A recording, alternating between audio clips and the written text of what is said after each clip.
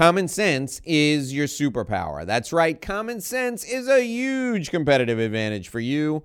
And I'm going to share with you the 5 ways common sense can be your superpower on this episode of the Do This, Sell More Show. Hi, everyone. Welcome back to another edition of the Do This, Sell More Show. My name is Dave Lorenzo, and we're here every day with a business strategy for you. Today, we're talking about common sense, and you're going to make common sense your superpower. This is day 6 of the 10 days of success, and these are the 10 qualities that make you a more successful business leader. Today, common sense is our topic, and it really can be your superpower. Now, you may be wondering why you need common sense to be your superpower. Well, here's the thing. We're in an era these days where everyone is just looking for some hope. The economy is tough. We've got an environment that is really difficult to make a living in. We've got a virus circulating that will make you sick. It could even kill you. So everybody wants some hope. Everybody wants some good news. And when people come along and they say, just invest $150 and I will send you $10,000, we want to believe that's true.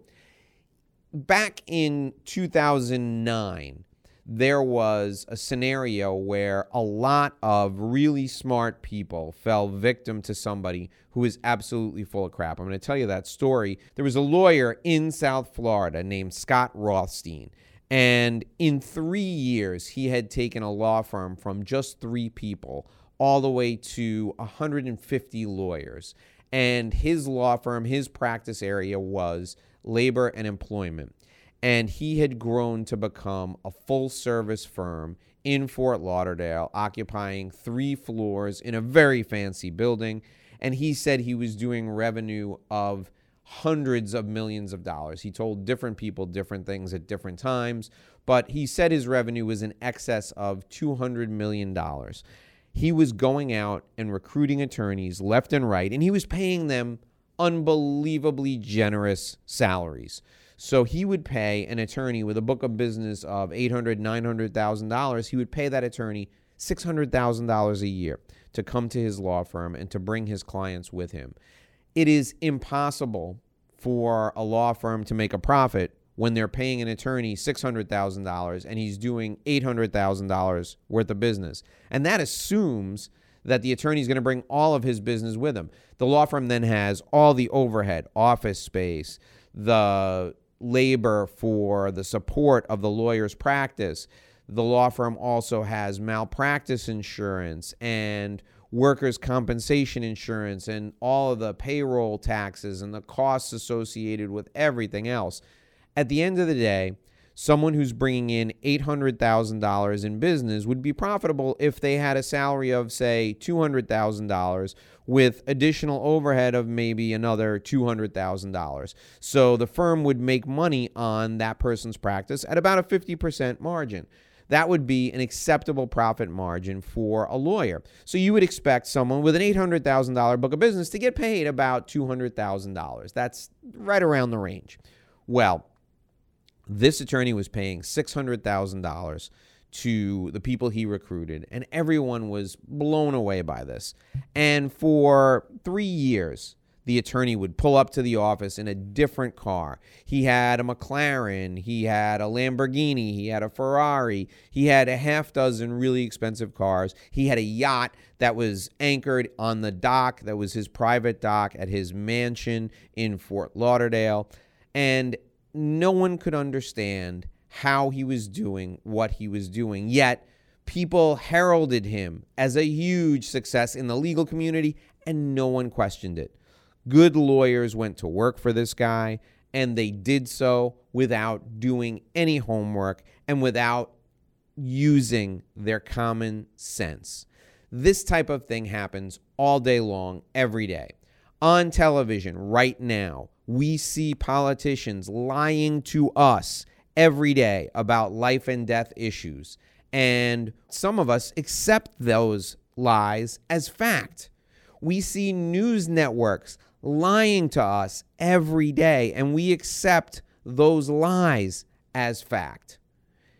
we need to exercise common sense. We need to make sure common sense is our superpower. And here are the 5 ways you can do that. Number 1, when someone offers you something, always ask for evidence to support any claim they make.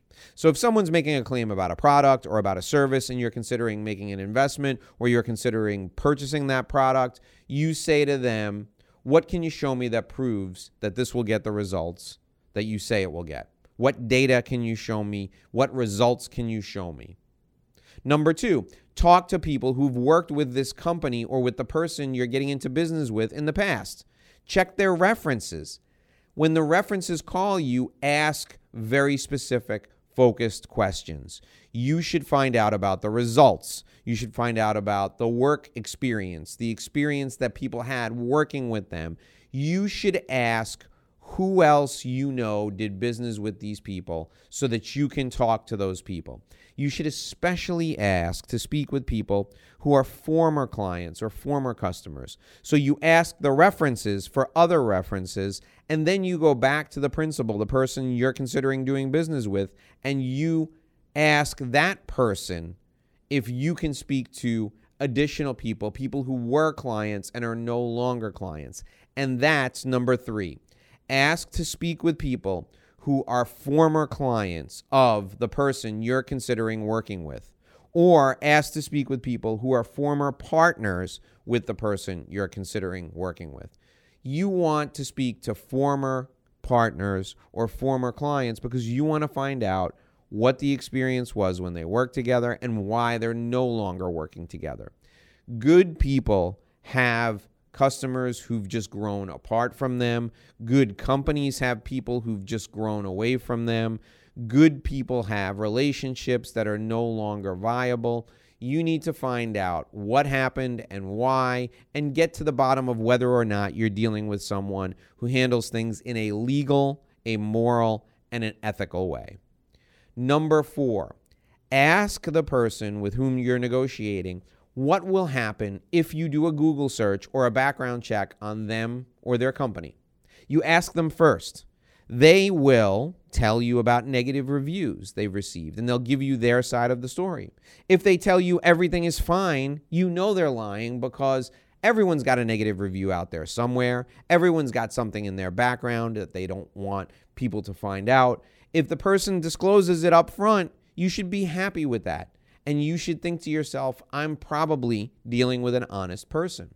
After you have that conversation, then actually do a Google search. Or if this person is going to handle money, or you're going to entrust some sort of risk in this person, you need to do a background check. You need to get consent and have a private investigator do a background check. They're not that expensive. It'll cost you a few $100s to do a very thorough background check. And you will discover if there are any credit issues, if there are any lawsuits, if there's anything in this person's background that hasn't been disclosed to you. I want to make something clear. People who have negative credit or they have a bankruptcy in their background, those are not necessarily bad people, and you may be fine doing business with them. Everyone's had a hiccup or two in their past.